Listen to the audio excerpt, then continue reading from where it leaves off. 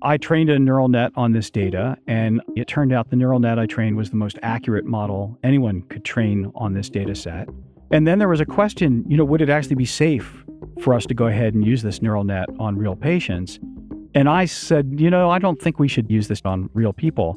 And that's because it's a black box. We don't actually understand what it's doing. You're listening to the Microsoft Research Podcast, a show that brings you closer to the cutting edge of technology research and the scientists behind it. I'm your host, Gretchen Huizinga. In the world of machine learning, there's been a notable trade-off between accuracy and intelligibility. Either the models are accurate but difficult to make sense of, or easy to understand but prone to error.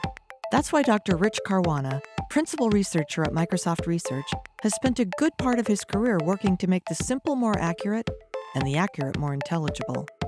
Today, Dr. Caruana talks about how the rise of deep neural networks has made understanding machine predictions more difficult for humans, and discusses an interesting class of smaller, more interpretable models that may help to make the black box nature of machine learning more transparent. That and much more on this episode of the Microsoft Research Podcast.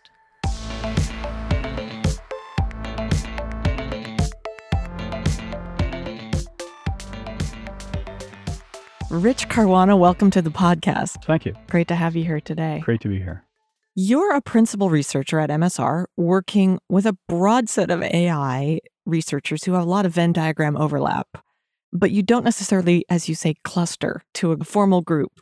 But give our listeners an idea of the big research questions you're asking, the big problems you're trying to solve, what gets you up in the morning. Sure. Yeah, there's a group of us who don't necessarily cluster with other activities in the lab.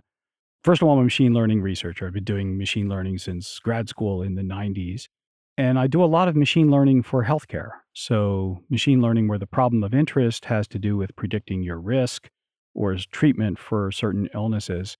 But I do a lot of other things as well. I do some stuff in machine learning that's just trying to make machine learning better. And then I work on some other applications like machine learning being used for ecological purposes. We do a lot of work in ornithology where we're trying to track birds and things like that. Let's talk a little bit more about machine learning and the models therein. There's historically been a trade-off between accuracy and intelligibility or interpretability. Could you explain what that means and why it matters? Sure. Both to scientists and to us? So there are simple learning methods. Think of linear regression, logistic regression. These are very simple methods.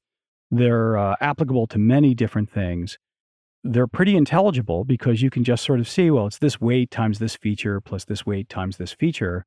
Unfortunately, there's a lot of complex models that can't be represented so simply. You really need a much more complex function of the features. And that would be modern methods like boosted trees, random forests, neural nets, now deep neural nets. So these things generate much more complex functions. And unfortunately, the penalty you pay for the extra accuracy is they're much harder to open up and understand. I mean, a modern deep neural net can be hundreds of layers deep, and it can have tens or hundreds of millions of weights inside the model, all of which have been tuned by the learning process on some data set that might itself have, 1 million or 10 million examples in it. You're never going to wrap your head around 10 million or 100 million weights. And yet all of these things work together to represent the function that the thing has learned and is going to use to make predictions. So that's much harder to understand than linear regression, which was just a single weight times one of the features plus another weight times another feature. So in some domains, if you don't have much data or if the problem's not very hard, linear or logistic regression is perfectly adequate.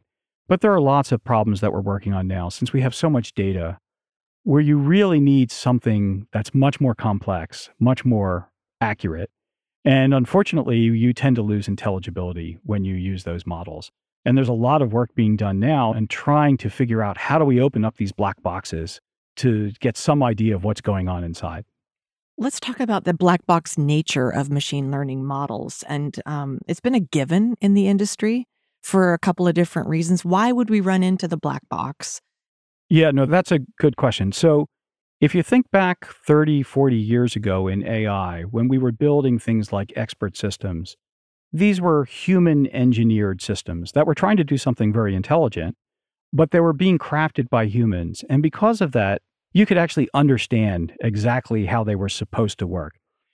Most AI now is based on machine learning. And machine learning, the way it works is you collect a big data set, possibly very complex. It might have 10,000 features in it and 100,000 records in it, or 10 million records in it. You would have no idea how to manually craft a very accurate rule for this sort of problem domain.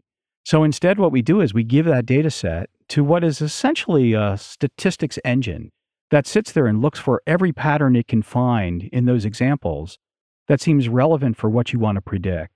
And then it ends up learning this complex function that captures all of those statistical regularities that are in the data set. Now, the problem is you didn't understand all the statistical regularities in the data set to begin with. And it's not like the machine learning told you what it was doing when it trained the model. It just sort of translates from here's 10 million records in a database to here's 10 million weights in a model. And you kind of have to use the model to make prediction. Right. So there's really not been much opportunity to understand what's been captured by the machine learning process. In fact, it's kind of a miracle that it works so well. They learn things in some cases that look like things that are going on inside human brains. In other cases, they learn patterns that we didn't know about, but that once you see the pattern, you realize that's incredibly useful new knowledge. Right. In other cases, they learn the standard things, which you would have hoped that they would learn, and they maybe just learn it better than humans know those statistics. And then in a few cases, unfortunately, they learn things which are true patterns in the data, but they're mistakes for how you're going to use the model. And that's where you'd love to be able to see what's going on inside these models. One, so you can learn from the good things that they figured out, because there might be like new science, new discoveries hidden in the data. But also you'd love to be able to find the smaller number of things where they've made some mistakes that could make the model less accurate or possibly even dangerous if you were to deploy it. So you'd love to be able to see what's going on inside the models, to find these mistakes and then have a chance of fixing them. I know that we've talked about the distillation model approach to solving some of these problems, and you've added transparency to that. Can you unpack that a bit? Right. So we tend to use transparency to mean that it's a model that we really can understand it. We can open it up. Instead of black box, it's like clear box or something like that. Lucite box. Yeah. Exactly. Lucite box. I like that. So transparency tends to mean we can see what's going on inside. And you got to be careful with this. So, a neural net that has 100 million weights in it, if you give me all those weights and you show me how they're connected, I could painfully, slowly simulate exactly what it's doing. Sure. It's not that we don't know what's going on inside. I mean, we write the code for these things, so we know exactly what function is being computed. It's just not transparent in the sense that it's being represented in a way that's not a good match to how humans think. So we think of it as not being transparent just because it's not practical for us to understand it. Right. And then what we do is we try to somehow open up that box. There are lots of cases where you can't do that. And instead, what we sometimes do is we've started training an intelligible model, something that's not as complex as a neural net, to mimic the neural net. So if we can train an intelligible model to mimic what was learned by the neural net and then open up the intelligible model, that could tell us something about what's going on inside the neural net. Maybe we'll still use the neural net at runtime to make predictions, but this gives us a sort of window into the black box, into that complex neural net. And maybe we can understand that.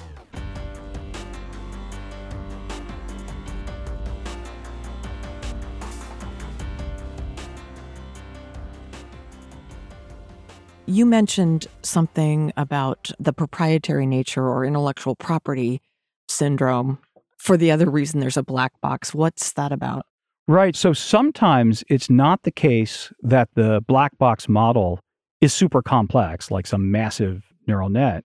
Sometimes it's just a black box because it's protected by IP. So many people will have heard of this model that is used for recidivism predictions. So this model was created by a company, and the model is a pay-for-use model.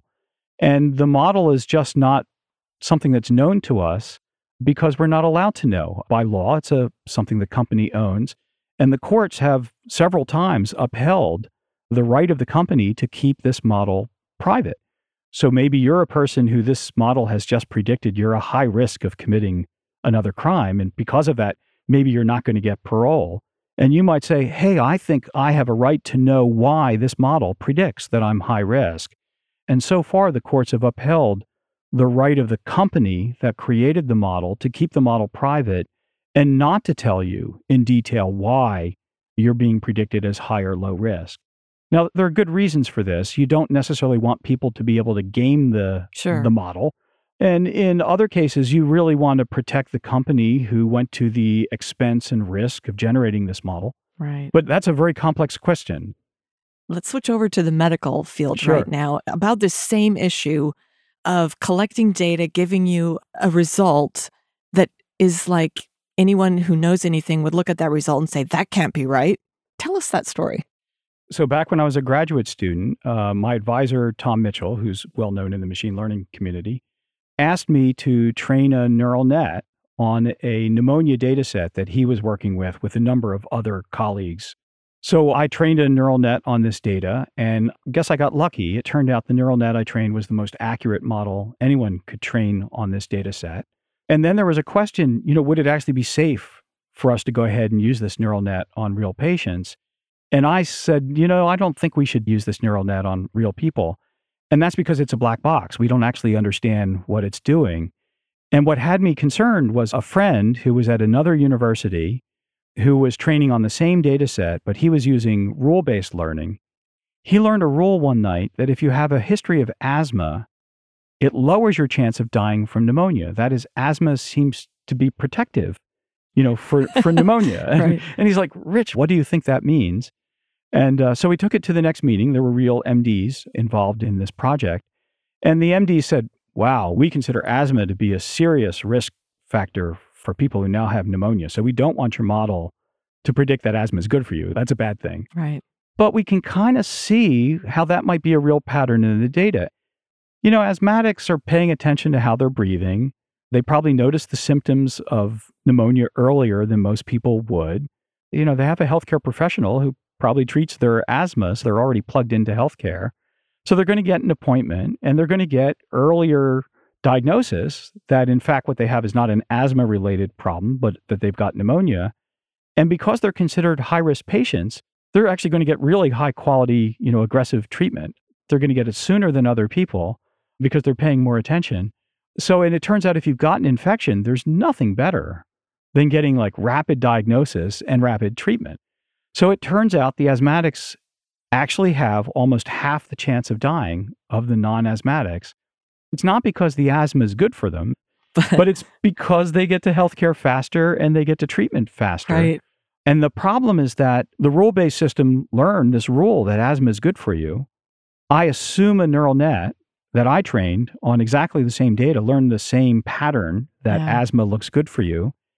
But if we're going to use that model to go out and intervene in your healthcare, and we deny the asthmatics the sort of rapid, high-quality care that made them low risk, then we'll actually be possibly harming asthmatics. And what I told them was, I said, my neural net probably has this asthma problem in it. That doesn't worry me because I can probably figure out how to make that problem go away. What really scares me is what else did the neural net learn that's similarly risky, but the rule-based system didn't learn it, and therefore I don't have a warning that I have this other problem in the neural net. And now, flash forward to the present, we now have a new class of interpretable models that we've been developing here at Microsoft the last 7 years that is just as accurate as this neural net. So this trade-off between accuracy and intelligibility for certain kinds of problems now is gone. We can get all that accuracy out of this new kind of model. But it's just as easy to understand as that rule-based system, as linear regression. In fact, in many ways, it's better than linear regression from an interpretability point of view. And it turns out when we train the model on that data set, it of course learns that asthma is good for you, as we expected. That was the first thing I checked. Yeah. It learns that heart disease and chest pain are good for you.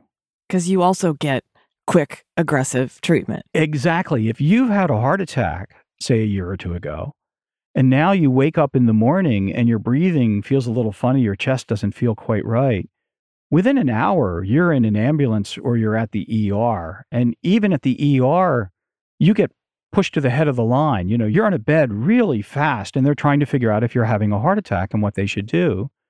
And then they have good news. It's like, oh, you're not having a heart attack. It's just pneumonia. And then because you're still at higher risk if you've had heart disease in the past, they'll give you very aggressive treatment again. So it turns out the model thinks that heart disease is even better for you than asthma. And that's because the heart disease patients are the ones who get to the hospital fastest if they're having a problem. And then they get high quality treatment, and that treatment is usually effective. Okay, so tell us about the model that you're referring to that you've, quote unquote, fixed this problem. Sure. So what we've done is we've taken a class of models called generalized additive models. These are often called GAMs. Mm-hmm. Statisticians invented these in the late 80s. So these are models that have predate a lot of machine learning. And these models were created in part because statisticians wanted models that would be, complex enough to fit the data, but interpretable. But statisticians tend to fit models with a lot of emphasis on smoothness and simplicity. Like a statistician's basic way of thinking is, I will not add that term to my model unless I'm 95% confident it really has to be there. Right. So these are the people who brought us t-tests and confidence intervals and things like that. And they take them very seriously. What we've done now is we've taken this class of generalized additive models that statisticians invented long ago, and we're now using kind of machine learning steroids, modern computer science, modern machine learning, to fit them in a way where they don't have to be as simple and smooth as they used to be. By letting them be more complex, we're able to get a lot more accuracy out of them than statisticians were getting out of them. And then by getting more accuracy out of them, they're turning out to be more interpretable because they're just doing a better job of modeling the real phenomena in the data. It's just the same class being done a new way that is making them reach levels of performance, both accuracy and interpretability, that they hadn't achieved before. I'm going to kind of go in different directions here for a second, but part of this is about the correlation causation problem. Talk about that a little bit and how the research you're doing can help us maybe overcome some of these errors that we get. Sure. And this correlation causation question is the fundamental question in the kinds of models we're talking about. When we say having asthma, having heart disease are good for you, those are true statistical patterns in the data. Like it really is true that the patients with heart disease have a better chance of surviving. But not because of the heart disease. But not because of the heart disease. It's because of the way those patients are treated in society. It's because the patient is worried. They take it seriously. The patient gets to healthcare, and then healthcare takes it very seriously, so they get very rapid treatment. We would love the model to be learning the causal effect. We would love the model to figure those things out. Suppose our model, even that neural net, was going to be used by an insurance company just to sort of decide what's your chance of living or dying, because if you're going to live, then they have to keep money in the bank to pay for your healthcare next year. Right. Well, that company might find it very interesting that heart disease patients actually have less chance of dying from pneumonia and presumably more chance now of dying from something else. But an insurance company, since they're not going to intervene, they're less concerned about the causal question. They're just interested that it's predictively accurate. It's only when you're going to intervene in somebody's healthcare and possibly change things like time to care, aggressiveness of treatment, whether they're hospitalized or not hospitalized. It's only when you're going to do that that you're really interested in the causal questions.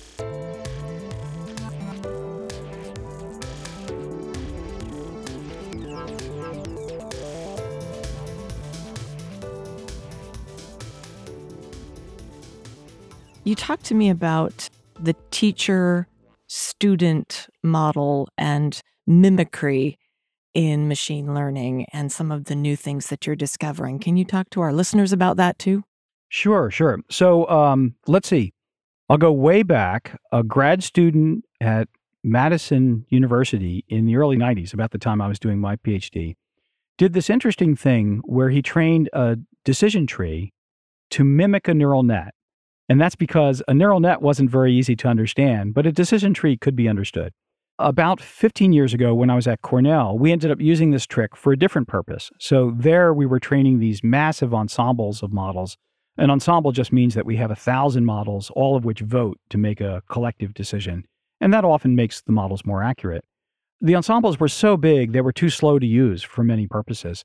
So we wondered, is there a way that we could make them faster? And then what we did was we used this mimicry trick. We would train a small, fast model to mimic the predictions made by the very big ensemble. And to our surprise, we could often get that to work. That is, we could get a small model to be just as accurate as that massive ensemble. And then the small model would be 1,000 times faster and 1,000 times smaller. Wow. So that was great. And then coming to the present, these deep neural nets just sort of keep getting deeper and bigger. When they were just 3 or 4 or 5 hidden layers, they weren't too crazy bigger or expensive to run. But then they started getting to be 20 layers and then 50 layers and then 100 layers. They got to the point where they were massive. It turns out the deepest neural nets just wouldn't run fast enough to be able to do this. So we started doing work where we would compress these very deep neural nets into shallower neural nets. So we could actually, in the lab over the last month, we would train that monster deep neural net, which was super accurate. And then the following month, we would figure out how to compress it into a much smaller neural net that was going to be much faster and would be something fast enough we could actually run it in production and use it and get still most of the accuracy of the monster model that was too big for us to use. So that's a trick that people now use to make neural nets, very big, deep neural nets, be more practical. Does it have a name? I called it model compression. Okay. And Geoff Hinton, another well-known researcher in deep learning, called it distillation. I like to use the word compression when our goal is to make the model smaller and faster.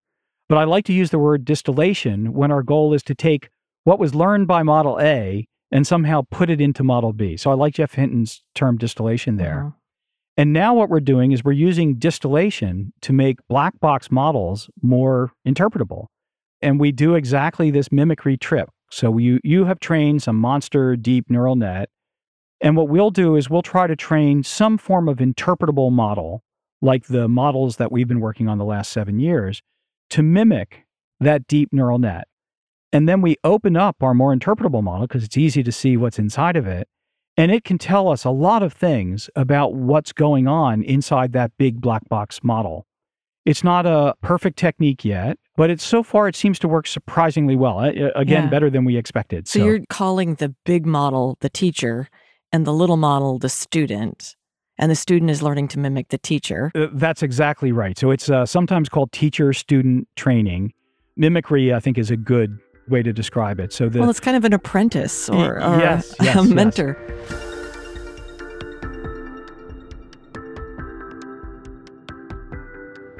Let's talk about MSR and the nature of research that's going on here. You and I talked a bit about the serendipity of being able to have some academic freedom and the discovery process that comes out of that in sometimes surprising ways.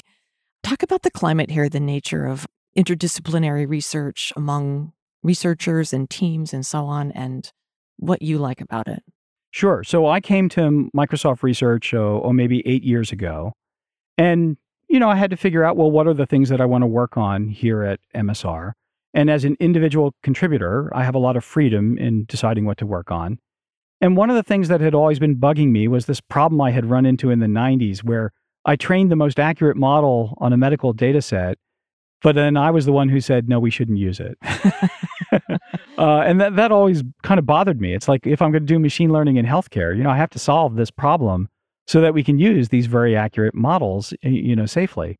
So I had some crazy idea, and I got an intern from Cornell, where I had been a professor, and explained the crazy idea. And the intern thought, oh, that's a cool idea. Let's work on that. And it just turned out to be better than we thought. And so now I've been working on this, 7 years. And at some point, my boss even said, oh, are you still working on that? And I said, yeah, I think it's important. I think it's valuable. And then the world, fairness and transparency out in the real world suddenly became very important. And it turned out that we had what is maybe the best algorithm for being able to understand whether your model is biased and trying to fix that bias. So because of that, it's suddenly gotten to be very important in the fairness and transparency community. And Right. now I have 2 more interns working on it. Unbelievable. And we're trying to get some developer resources to make better quality code so that we can release the code to the world. So it's one of these things where, a problem I stubbed my toe on in the late 90s, it seems to be bearing fruit. And now Yeah. it's actually of much more interest than I would have imagined. In an area that you might not have imagined. Exactly. So in fact, now one of the interns is Sarah is an expert in fairness and transparency machine learning. Yeah. She also does machine learning for healthcare, but she has a lot of expertise in the fairness and transparency community. So now, it could be half of our research is now these sorts of models for fairness and transparency. And Microsoft is very interested in these questions about how do we make sure that the models we're training and using aren't biased. Turns out this is of growing importance and value in the company. And it's all a sort of, kind of accidental. Following the path of the exactly. research line. Exactly. Not every project I do, by the way, is so successful. Sometimes I have crazy ideas and they just turn out eventually to be crazy ideas.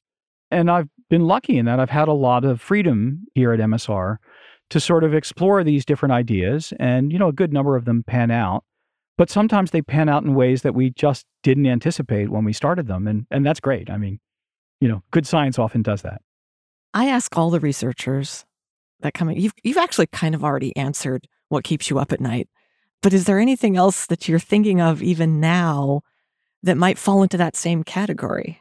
Right. So there is one thing even related to this project which falls into that category, which is data can represent patterns that are true patterns in the world, but they're actually not good patterns for the way you plan to use the model. And sometimes in some domains, the risk is low and the value of accuracy is such that you're willing to go do this, especially if you have strong belief that the test set really does look like the real world you're going to deploy the model into. But in other domains, healthcare, for example, this is clearly risky. The cost is high and the odds of existing healthcare having fooled your model in some ways, like by making it think that asthma and heart disease are good for you, is pretty high because healthcare is a well-tuned, large system that's been running for decades. So they have a lot of expertise and all the data you're going to get has been affected by them. So that means your model is going to learn some things that are wrong, and high accuracy on a test set isn't safe. And that's because the test set looks just like the training set. Right. So it actually gets rewarded with extra high accuracy. So you might look at the model and say, wow, it's superhuman accuracy. We should go use it. But it's superhuman because it's cheating a little bit. And if we actually fix these things, the model's now less accurate on the test data. But we believe it would be more accurate, safer to use in the real world. And that's because we don't think the test data is actually a perfect match for what the world is going to look like when we deploy it. Well, these are things to keep you up at night and Yeah. not necessarily to give you nightmares, but to give more research opportunity to the next generation. As we close, do you have any parting wisdom, parting advice to your 25-year-old self? Oh, that's interesting. One thing that's good is there used to be this saying back in the early days of AI, you should always work on the part of the system that worries you the most, because there's a good chance that that's the fundamental bottleneck in the long run. And if you don't solve it early, it's just going to come back and haunt you later on. And I think in research, I found the thing that bothers me the most is often the best thing for me to work on. Someone once told me, it's just as hard to work on a hard problem as it is to work on an easy problem. So why not work on the hard problems? Like, why not work on the ones that really matter? And I like to make sure that at least some of the things I'm doing are things that really worry me and that I don't really have a good answer for. And every now and then you get lucky and you hit one of those out of the ballpark. For most of us, that only happens, if we're lucky, once in our career, maybe twice in our career. So it's really nice to make sure you're working on some things which just seem sort of fundamental and hard and challenging, and you're just not sure that there's any immediate progress or payoff that's going to come from it. So I definitely encourage people to have a mix of things they're working on, at least one or two that they think is sort of fundamental. Rich Caruana, thanks for joining us on the podcast today. Sure. Thanks for inviting me. This was great. Thank you. To learn more about Dr. Rich Caruana and how machine learning research is making AI more intelligible and interpretable, visit Microsoft.com/research.